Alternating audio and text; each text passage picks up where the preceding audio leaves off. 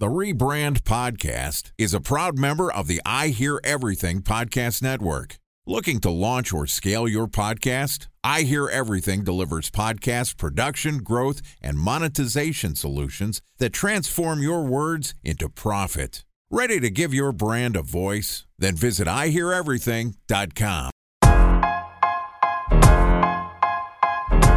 Welcome to the Rebrand Podcast, an I Hear Everything production.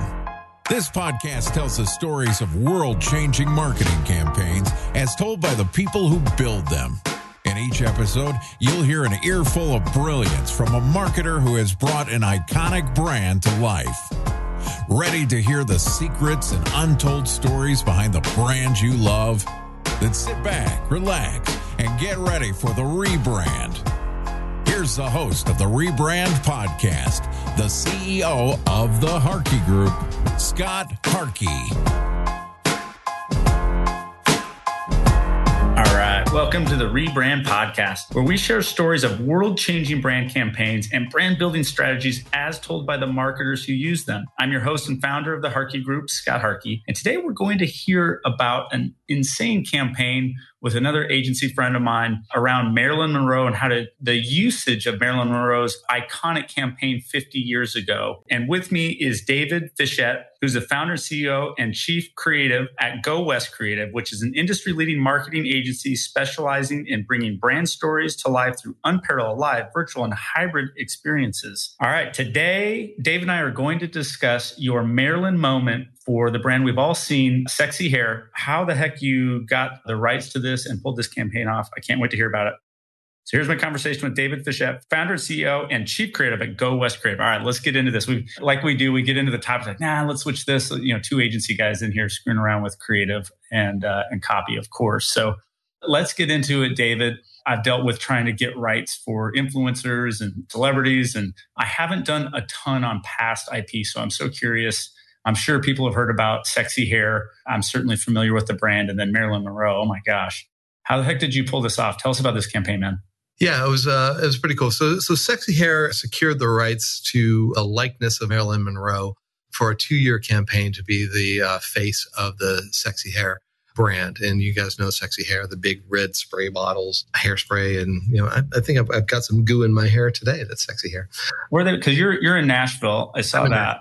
They're located in just outside of California in the San Fernando Valley, outside of Los Angeles in California, in Chatsworth, California. Yeah, so they secured the likeness of Marilyn Monroe as the face of their brand for a 2-year period because they felt like sexy is classic. And, she is the iconic version of beauty and sexiness. So it was amazing. And so when they came to me, it was a specific, interesting nugget that they figured out that inside of that 2-year window that they had Marilyn's likeness for their campaign fell the 60th anniversary of the 7-year itch in that super iconic photo of Marilyn standing above a subway grate with her dress being blown up. And they said they wanted to do something that was press-worthy to celebrate that day. And so we worked together with their director of marketing at the time, Sloan LaMartina, and we created this concept that we would go right to that corner at 59th and Lexington in the heart of New York City, and we would recreate that campaign. We would build a small, low-profile stage with a high-powered fan underneath it, so it's blowing all day long, and we would have models come up on stage, and they would get their skirt blown up. But that was just kind of the teaser piece. The main thing is really sexy is for everyone. So we wanted anybody that was walking down the street, woman, man, whoever wanted to get their skirt blown up, they could have their Marilyn moment. So when it came down to the challenges, really, in working side by side with the estate of Marilyn Monroe, their biggest concern was, what is the undergarment of these people? What will they be wearing underneath whatever is being blown up, right? Because what I did not know was that Marilyn actually wore 2 pairs of underwear back then, and when she had her skirt blown up for that photo. And so we settled on was booty shorts, Scott. And okay, so you're working with your client, Sexy Hair, and you're working with the estate, which obviously they have the name and likeness of Marilyn they want to protect. What was the demographic and maybe what was the human truth that you guys were working off in terms of sexy hair? I would think a female demographic, obviously, it sounds like the brief had this kind of classic campaign in mind, and they felt their brand was classic and that was the fit. Was there something else that really stood out, and what was the content that you were trying to create? Obviously, you were trying to get earned media as well. I think I heard in there, but as you were working on the brief, were there anything else uncovered with kind of a human truth, or were you trying to get more people into the brand, or were you just trying to continue to establish the brand as a leader and continue to position as the classic brand with MARILYN? And was there anything else about the brief or the strategy you could share with us? It was really about that sexy is for everyone. Because a lot of times we see sexy as a person on the billboard, a person on TV, or the person at the concert. But everybody has the ability to have their moment. They can be as iconic as MARILYN. So that's what we were really trying to do is connect that beauty and that sense of beauty that each person, needs to feel inside, right? Their own self-worth, right? So that was really the crux of it, right? So to be able to allow each person that came by, and we don't know who these people are going to be, and we're going to be there for 12 hours, to have their MARILYN moment. This was very grassroots. This was me at H&M in New York City the night before, buying 25 pairs of booty shorts from sizes 0 to 24 so that we are loaded up, right? So anybody that came up would just sign a waiver, go into a dressing room, make sure they had the booty shorts on, and head up to the stage. And you talk about the earned media. This was a very, very inexpensive project to execute, right? If the client spent, big crew, it was a big crew or big production, Dave, or anything like that. No, very, very.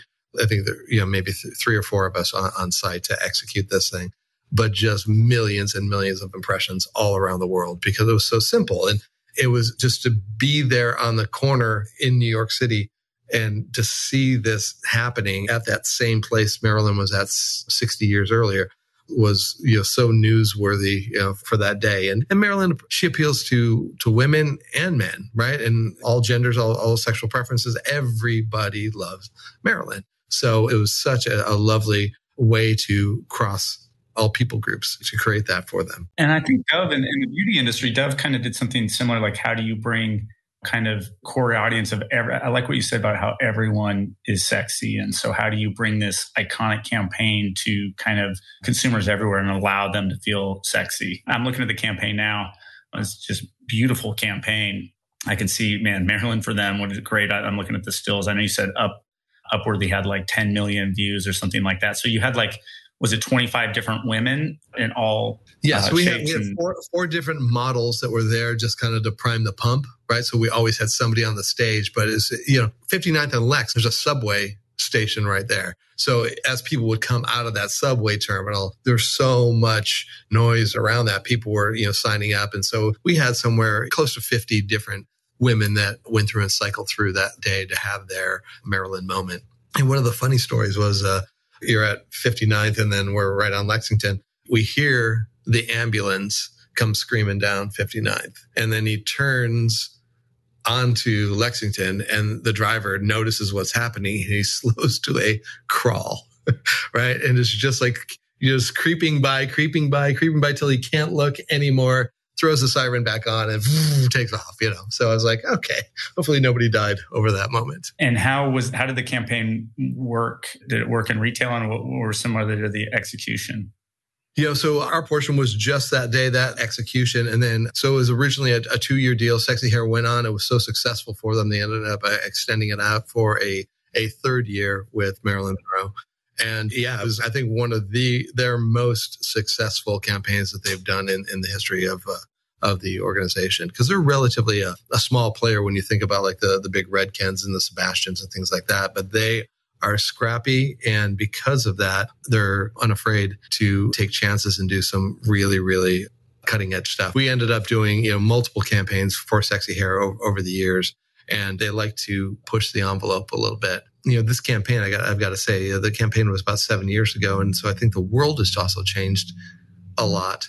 And I don't know how open the world would be to people getting their skirt blown up. I don't know how politically correct that would be in 2023. I don't know either, but I think early on sourcing everyday people, I think we're seeing that a lot more. I know in a lot of the campaign work we're doing with major entertainment brands and destination brands, casino, luxury hotel brands. We're really making sure in the creative development that the people can have an elevated look and style, but they still, like, no one wants to just see like that stereotypical model in a campaign, right? Because it's not really believable and no one believes anything. And in the day of trust is everything. It sounds like this kind of little tweak made a ton of sense for the brand.